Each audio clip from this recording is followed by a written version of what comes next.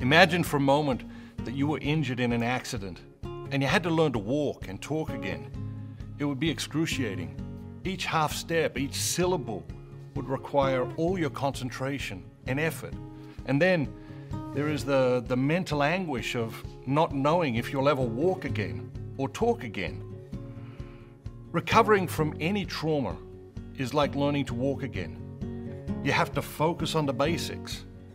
It is slow and it can be excruciatingly painful and difficult.